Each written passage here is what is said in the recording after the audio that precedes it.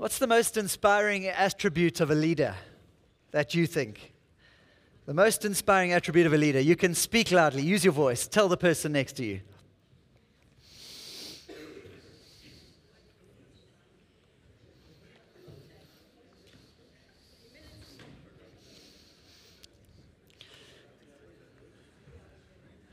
Okay, let's do some shouting out. Why not? We can. Some people like shouting out. Joe started it. Joe shouted out humility. Shout out a few other words.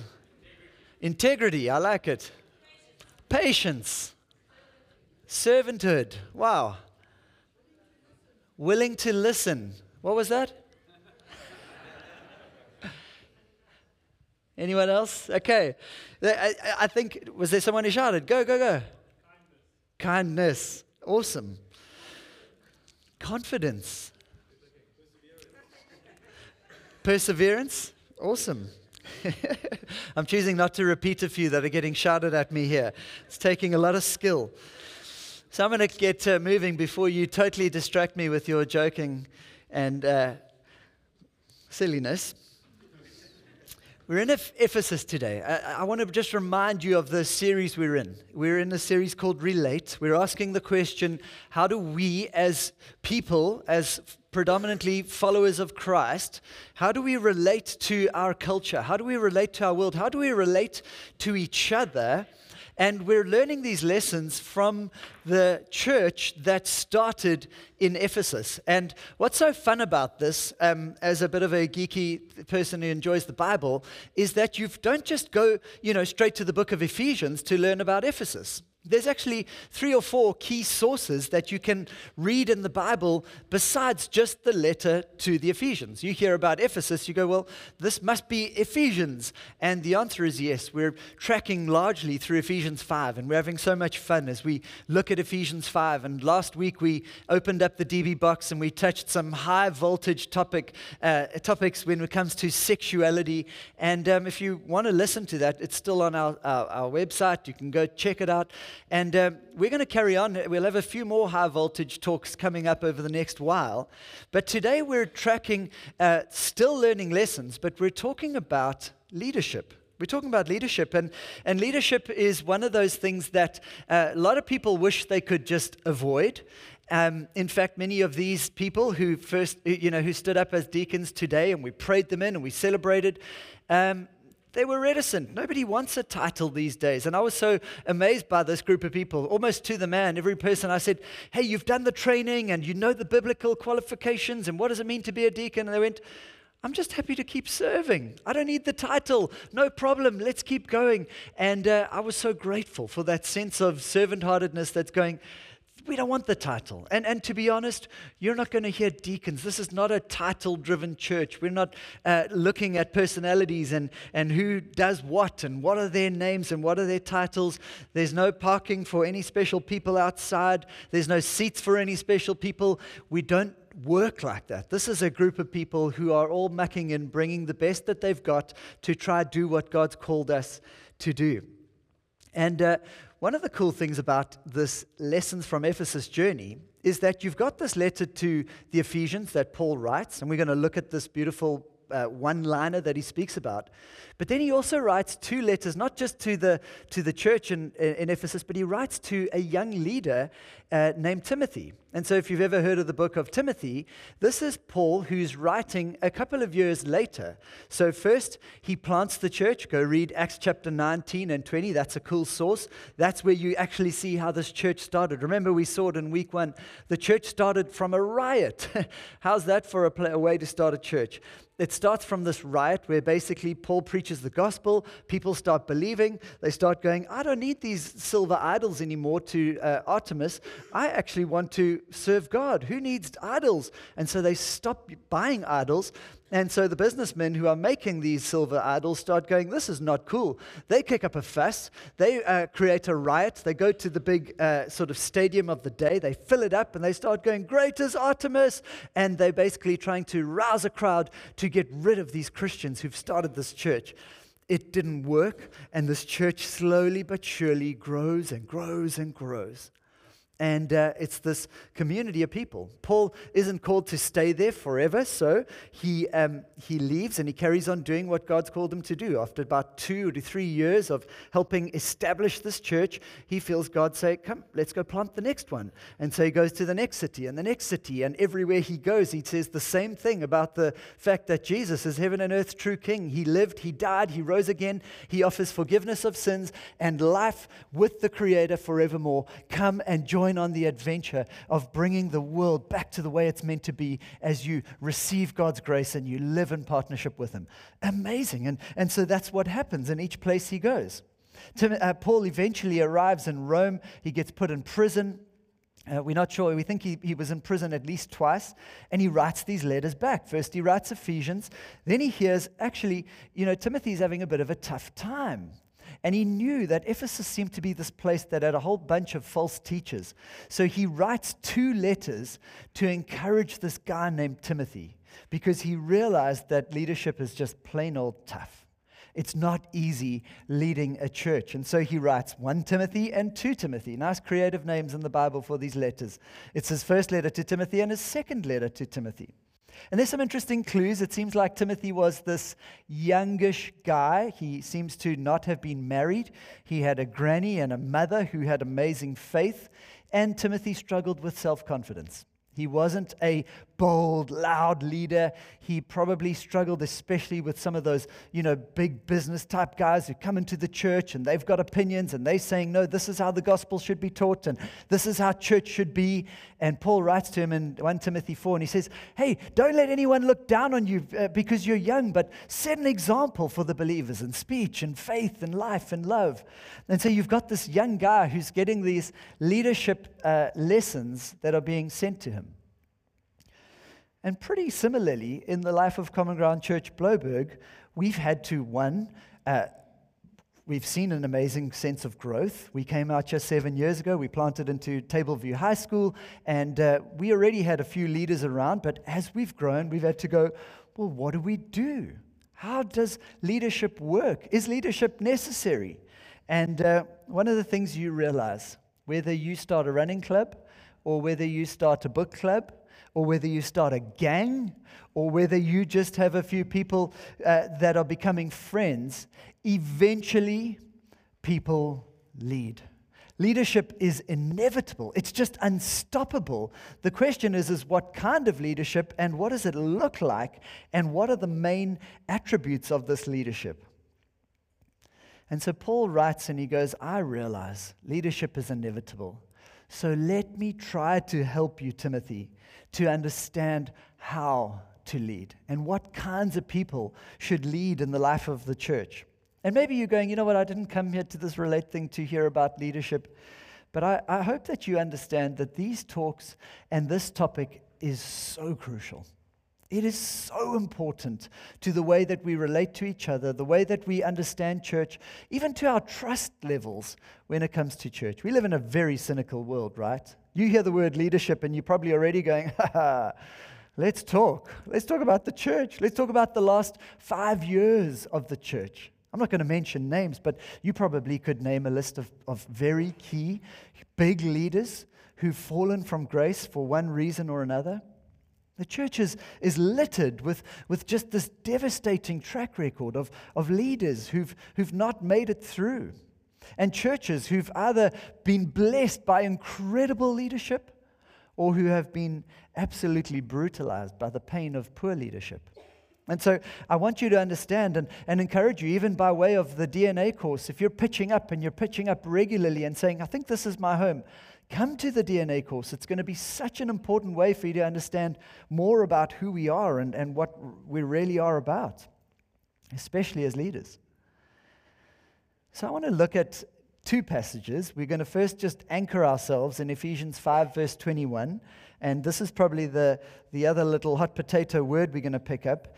But Ephesians 5, verse 21 says this: submit to one another out of reverence for Christ. And I'm going to teach us 2 leadership lessons out of this, and then we're going to briefly look at 1 Timothy 3 and learn some practical lessons about how the church and leadership works in the church. So firstly, let's look at this one. Submit to one another out of reverence for Christ. What an amazing, maybe it's triggering you already. Submit.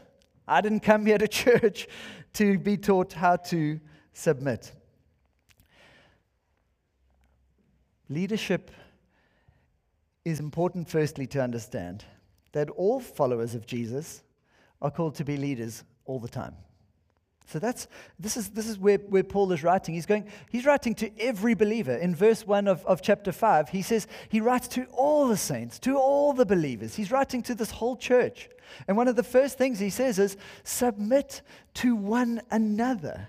Submit to one another. So who's he suggesting we should submit to? He's talking to the church, to the body of Christ, to the group of believers who come to the community and say, I'm a follower of Jesus. I believe in this thing. I believe in Jesus, and I'm part of this community. He says you should submit to each other. Now, the word submit can be misunderstood. It's not kind of, like my dog Max rolls over every time I get close to him and he's just like a real ball of weakness. That's not what submission is. Submission in Paul's teaching is this willingness to defer joyfully. It's this willingness to say, you know what, this isn't primarily about me. I want to serve you.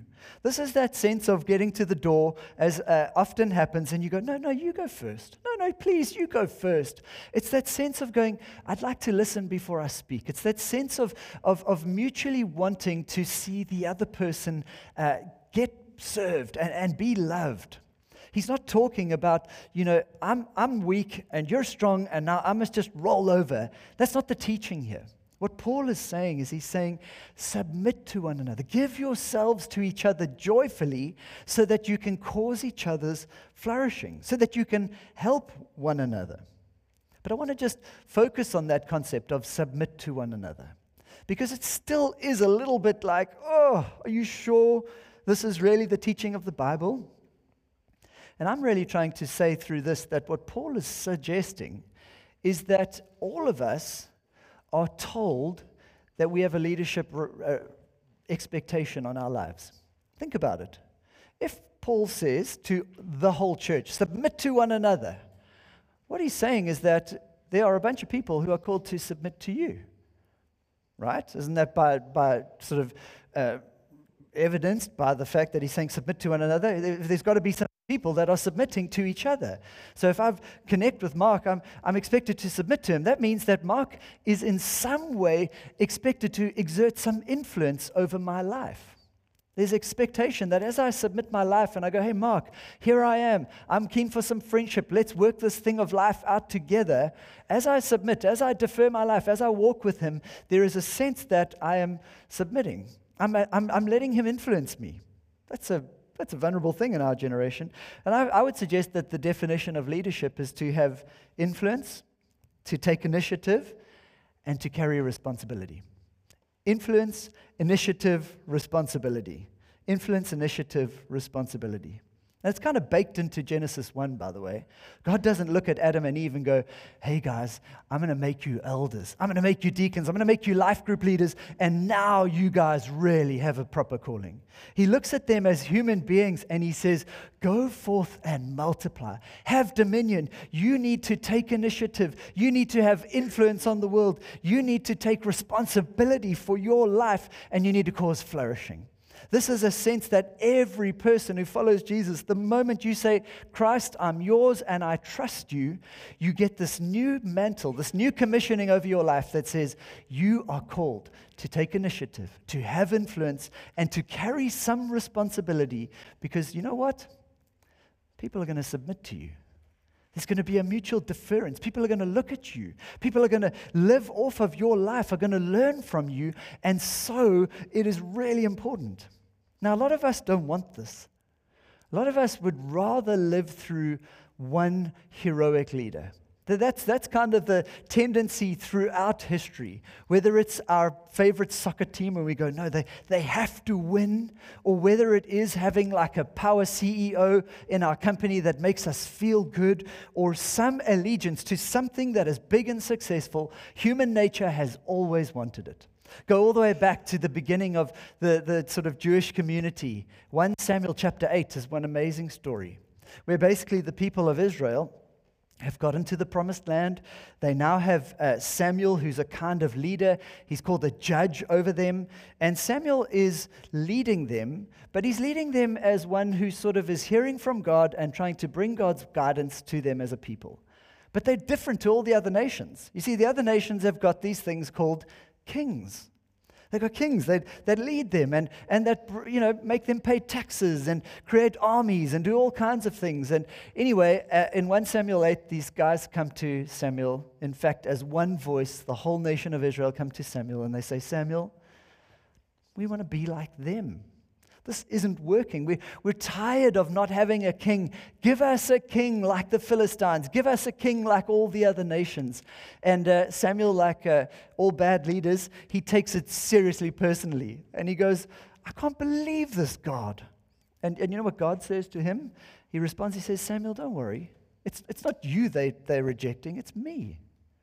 They don't want to have me as the king. They want somebody, some person, some charismatic person who can kind of be their earthly representative, who can make them feel like they're successes, who can make them feel good even if they're not. You see, what they're doing is they're rejecting me as their individual king over their lives, and that's exactly what they need. They don't need a king, an earthly king. They need all to worship me. And what Paul is writing to the Ephesians is he's saying, be careful of this kind of personality cult type church model, whereby there's this one charismatic personality who drives and who dominates and who kind of runs the show and has a social media kind of profile and is trying to write books and do all sorts. Nothing wrong with all those things. But the danger is it becomes celebrityism. Paul goes, no, the church is not meant to be that. The church is meant to be a network of loving relationships of people who are built into a family, who mutually submit to one another out of reverence for Christ. They love each other. They are all commissioned to be the kind of people who take initiative, who influence each other and carry the responsibility. It's important for you to maybe just look around. Stop looking at me. Look at the people around you. The Bible, in Paul's teachings, has called you to love these people. You're a leader over them. You're called to have some sort of influence, some leadership over their lives, to submit to them and to expect them to carry, for you to carry them in their hearts. That's the call of the Scriptures. You don't need permission to do what Jesus has already commissioned you to do, to love people and to want their flourishing. That's why we as a church have these three things, and that probably leads me to my second point. Because essentially, here's what happens. Paul says, submit to one another out of reverence for Christ. Now, if it just said submit to one another, and it skipped out the reverence for Christ part, we'd be in a very scary place. This would be a horrible teaching, and I would allow you to walk out right now. Because submitting to one another is not the point. Submitting to one another without reverence for Christ is a very dangerous place. That probably is the beginning of a cult. That probably is the beginning of the end of health. You see, you start any group, call it a gang, call it a running club, call it whatever else. What ends up happening is this group begins to grow. And people begin to go, you know what? I don't like things the way they are. You guys, this reading club, it's not working so well. I thought we were going to read through books nice and slow, and we were going to be able to talk it out, and it was going to be more about friendship. And you guys are racing through a book a week, and it's no fun. I want to go slow, and I want to talk about the books. The other person's going, yeah, but I've got reading goals, and I wanted to read 24 books in a year. And this reading club begin to have this clash. The honeymoon's over. We found each other. We enjoy sipping wine together, but now I'm annoyed because you're reading too fast and you're reading too slow, and it's just not working. It just happens in life. It's just the way it goes. We need some guiding principles. And eventually that book club will either end because, Jelly reads too fast. Nobody likes Jelly reading so fast.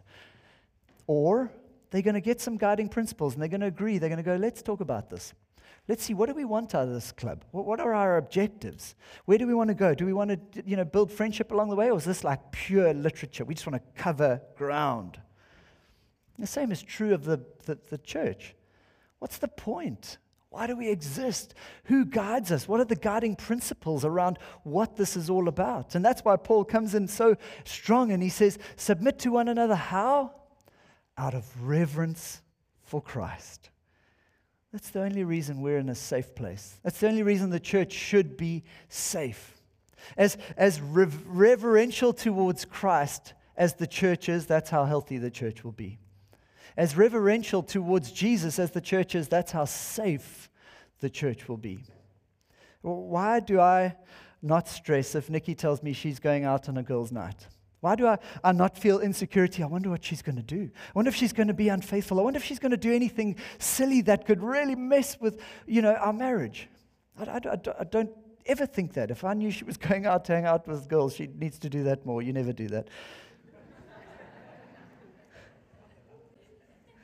But if she did, I wouldn't feel insecure. I wouldn't worry. I wouldn't concern going, oh my gosh, she's going out and she's hanging out with people and I'm not there and I can't helicopter. Well, I wouldn't even cross my mind. And I've heard lots of people who are very jealous and very concerned. Why? I'll tell you why. Because there's 15 years of me watching her reverencing Jesus. She reveres Christ. I'm not her guiding principle. I don't trust her because she listens to me and does what I want her to do. I trust her because she is under Jesus. And I watch her at 6 a.m. every morning. And she sits under His word. And she does what He says. And so I don't know what she's doing half of her life. But I trust it because she's got a king who I trust. She's got one who is filled with mercy and grace and truth.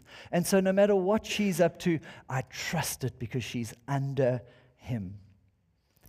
How do we mutually submit to one another? How do we defer to each other in a way that generates life and joy and peace and trust so that this can really be an outpost of eternity, a show of the life to come, the age to come where Christ is King? How do we do that? We do that in one simple way. We revere Jesus. As a community, we do everything we can to help each other to see that there is no one more trustworthy than Jesus. We don't point to deacons and go, trust the deacons. We don't point to the elders and say, trust the elders. We, as every single leadership group that we get that is a part of this church, we say, don't primarily trust us, trust Him. Put your whole life into His hands. He will do you good. He will help you in every way. If you trust Him, we can trust you. There's nothing Jesus would make you do that would be bad to me. Nothing. Never, ever, ever. There is nothing Christ would call you to that would ultimately be bad for me.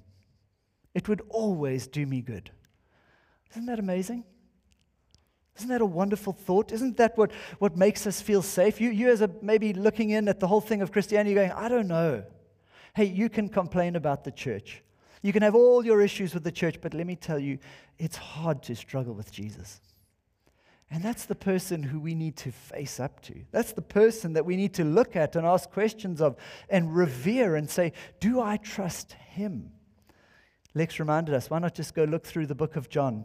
Go read it and say, hey, I might struggle with the church, but can I trust Him? And we as a church, every person, to the woman, to the man, are called to do this, to submit to each other out of reverence for Christ.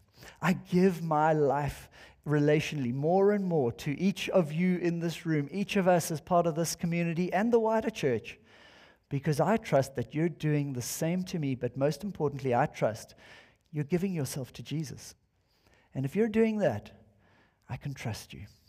I can trust you. We can trust each other. And who knows what might happen with a bunch of people who are safe and led by Jesus. So the fact is you might ask, well then, is there even a need for leadership? Well, you're talking about Christ as the king. If Jesus is the king, then why do we need these other things called elders and deacons? Well, the fact is that in between the age that is and the age to come, there is the overlap of the ages. The age to come, Jesus will be king, and I don't think there's elders or deacons there. We may be able to look back on this one and go, there were elders, you were elders. But in that stage, Jesus is the true elder. He's the true shepherd. He's the true king. He is the one who will guide all of us. But in the interim, He gives people essentially to guide the church towards Christ. Anytime it's detracting from the purpose of knowing and loving Jesus, it's an unsafe space. And so here's the kind of marks of biblical leadership, and I'll land with this. They're not long. Biblical leadership is taught to us, and probably best in 1 and 2 Timothy. And he explains in 1 Timothy 3, there's these people called elders, there's people called deacons. But I think the first thing you'll see is that, even looking at Ephesians 5:21, is that all leaders are called primarily to elevate Christ. You should be going to any leader in the life of the church, and there should be a sense that their life is really trying to go, look at Jesus, don't look at me. Their life is a bit like John the Baptist. Remember John the Baptist? He's doing an amazing job, and his disciples are starting to see that Jesus' ministry is growing and his ministry is shrinking. And, every person would go, that sucks. That you must be feeling quite insecure, John. How are you doing about that? And John responds with such maturity. He goes, no, it doesn't suck. I must decrease and he must increase. The life of a real, healthy, biblical leader is not someone who's shooting for profile, who's trying to become famous. The real life of a healthy leader is a person who's going, I must decrease and he must increase. I must use my life and my gifts and my leadership only to help people to see how good Jesus is, not to see how good I am. Notice also then in 1 Timothy, in verse 3, that leadership is also a privilege. Leadership is also a privilege, and I think this is something important because so often, if we could go to the 1 Timothy slide, he says, here's a trustworthy saying, whoever aspires to be an overseer desires a noble task. And my experience leading a church for 7 or 8 years now is that you talk to people about leadership and they go, whoa, whoa, whoa, whoa, whoa, whoa, whoa, hold up. You guys lead and I will follow. I'll keep pitching up and I might give some bucks, but please don't ask me to lead for goodness sake. And it seems quite humble, except that Paul writes and he says, that's okay, it's fine, you don't all have to lead. But you do need to understand that it is a privilege. It's a trustworthy saying. Whoever aspires to be an overseer desires a noble task. Here's the thing. If it's a healthy church like Paul is describing, this is not a promotion, it's a demotion. This is not an opportunity to be served more, it's an opportunity to serve more. And he says, that's a noble thing. He writes, John writes actually in, I think, 3 John, and he talks about the church. And 3 John, he's so affectionate towards the church that he calls the church his chosen lady. How amazing. He describes the church as his chosen lady. It's like a groom of a wedding. He's waiting for his bride, and he sees his bride as this chosen, precious lady. And I think Paul is sharing a similar sentiment there where he's saying, if you want to lead, and you want to look after this chosen lady, this beautiful bride, this precious, precious entity called God's people, you're choosing a noble thing. If you want to give much of your time and your energy and your sacrifice to helping people in the life of the church to flourish and to see Jesus, well done. It's a noble task. Keep it up. There's nothing wrong with that.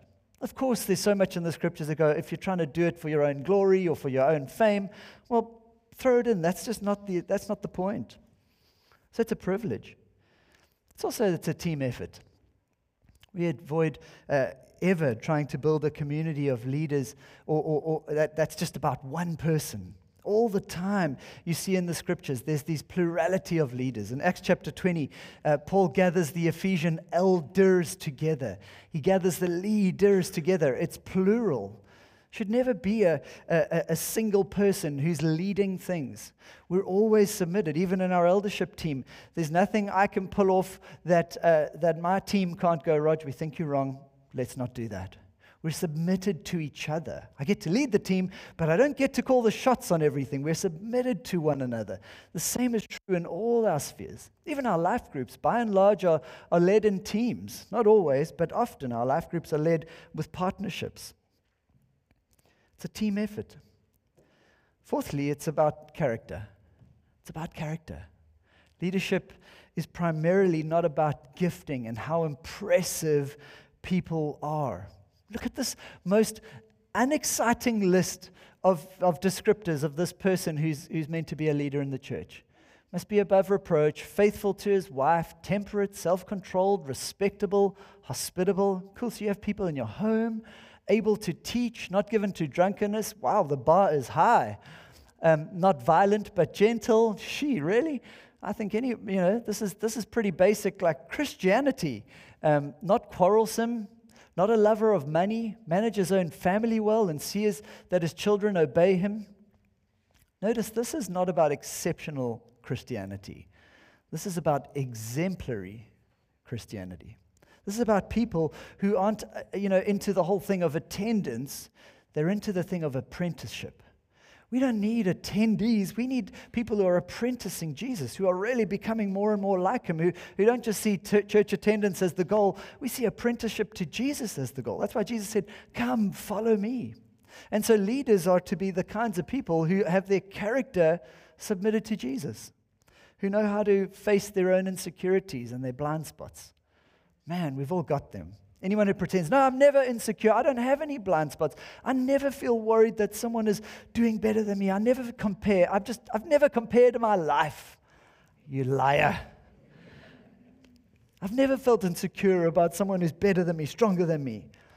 The point of healthy leadership is that there's a sense of teaming. There's a sense of submitting. There's a sense of going, "Guys, I'm going through this and I need some prayer. I want to submit myself to you."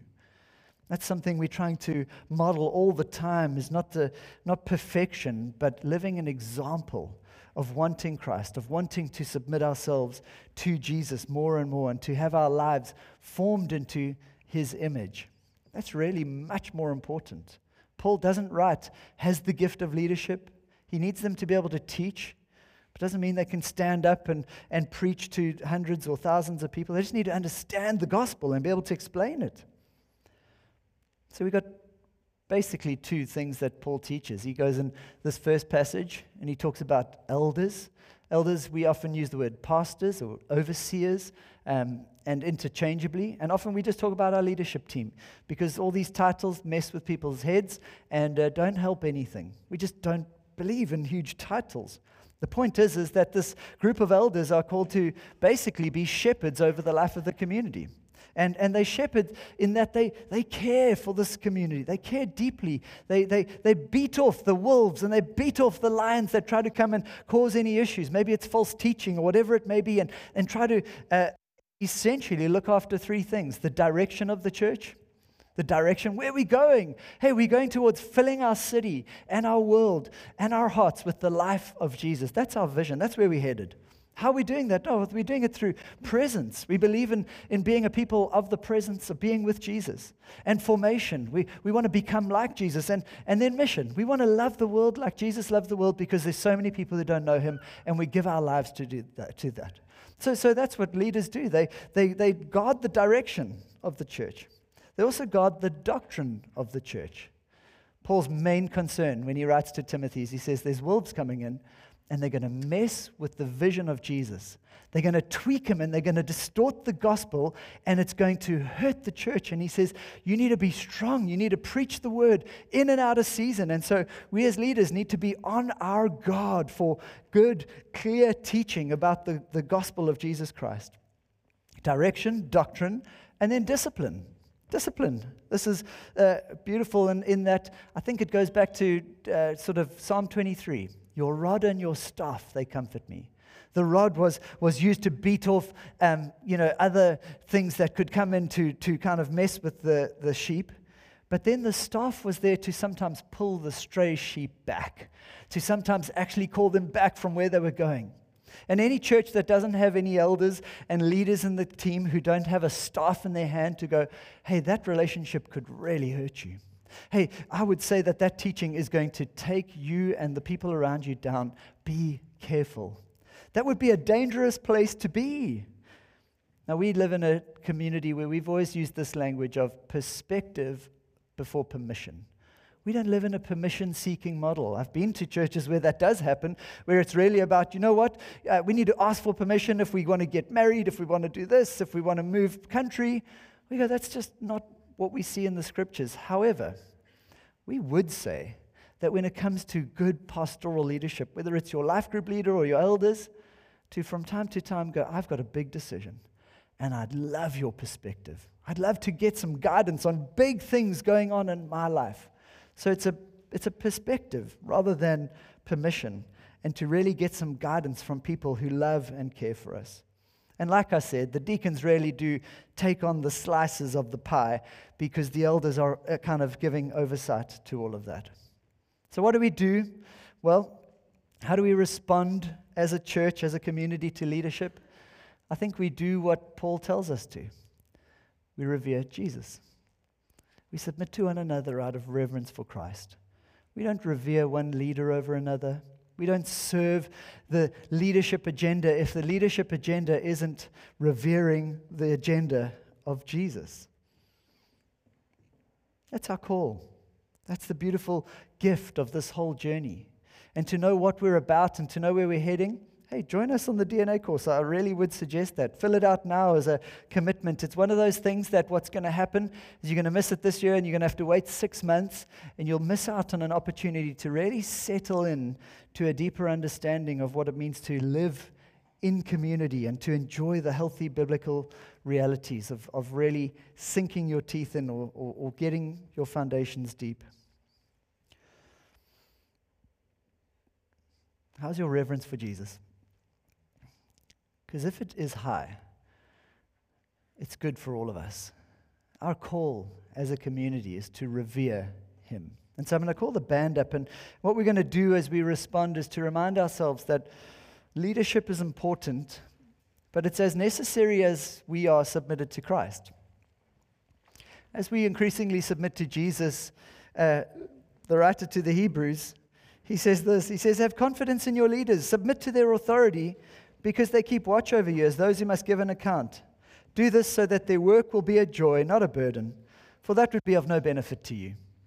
To be honest, I can speak on behalf of our whole team and say our life is a joy. We do not feel like it's a burden to lead this beautiful community of people. Very rarely do we feel the need to pull out the shepherd's staff and yank people back or have to do any of that yucky work of discipline. It's a privilege. It's an amazingly high privilege. We feel the joy of it. And I think the call for us and the job for each of us is to simply go, how's my reverence for Christ? How's my apprenticeship going? How am I doing when it comes to simply not just attending, but apprenticing, learning from, and becoming like? In verse 7 of Hebrews 13, he says, remember your leaders who spoke the word of God to you. Consider the outcome of their way of life and imitate their faith. You don't need to have a title to have people imitating your faith. You simply need to keep apprenticing Jesus, revering him, and people will continue to imitate our faith. And I wonder what's possible in the next 5 years. If we each, just one life at a time, one friendship at a time, one day at a time, continue to just reverence Jesus, to revere him with our lives, to keep seeing him as the King and getting in line with the beautiful vision that he's called us to. Nothing of our vision doesn't come straight from the scriptures. Let's stand. Jesus, thank you. Thanks for the beautiful joy of partnering with you. Jesus, if we've lacked trust or we just in a space of feeling a little cynical because of maybe past leadership pain, I pray that we would primarily just come freshly to you and remind ourselves that it's you who is the safest place, and it's you who makes other people safe, trustworthy. So we as a community come under you, and we ask you to test our hearts. We ask you to search us and know us, to see if there's any way within us that doesn't please you. We ask you to keep humbling us by your grace so that we're a community who can submit to one another out of reverence for Christ, because more and more the people around us are more and more submitted to you. More and more we can trust each other because of our incredible sense of trust in you. And Jesus, as we sing this song, I do pray that you would just more than anything, guide us to revere you, to trust you. Maybe as we sing, you just want prayer for anything potentially. Maybe you feel like, actually, I've got to trust again. That's my sense. Or you may be feeling like God freshly commissioning you. You just want to stand up again and be counted for. Take responsibility. Be a person of initiative. You're feeling like God's freshly got your number, that you're called to not just attend, but apprentice Jesus and bless people. There's going to be a bunch of people up front who would love to pray with you. And maybe you just want to, maybe it's for something totally different. But this last song, we want to increasingly just make available to us to be able to minister to each other. And so we'll have people at the front who'd love to just pray with and connect with you and be available simply to meet with Jesus. Jesus, we love you. Receive our worship. We revere you. Let's sing.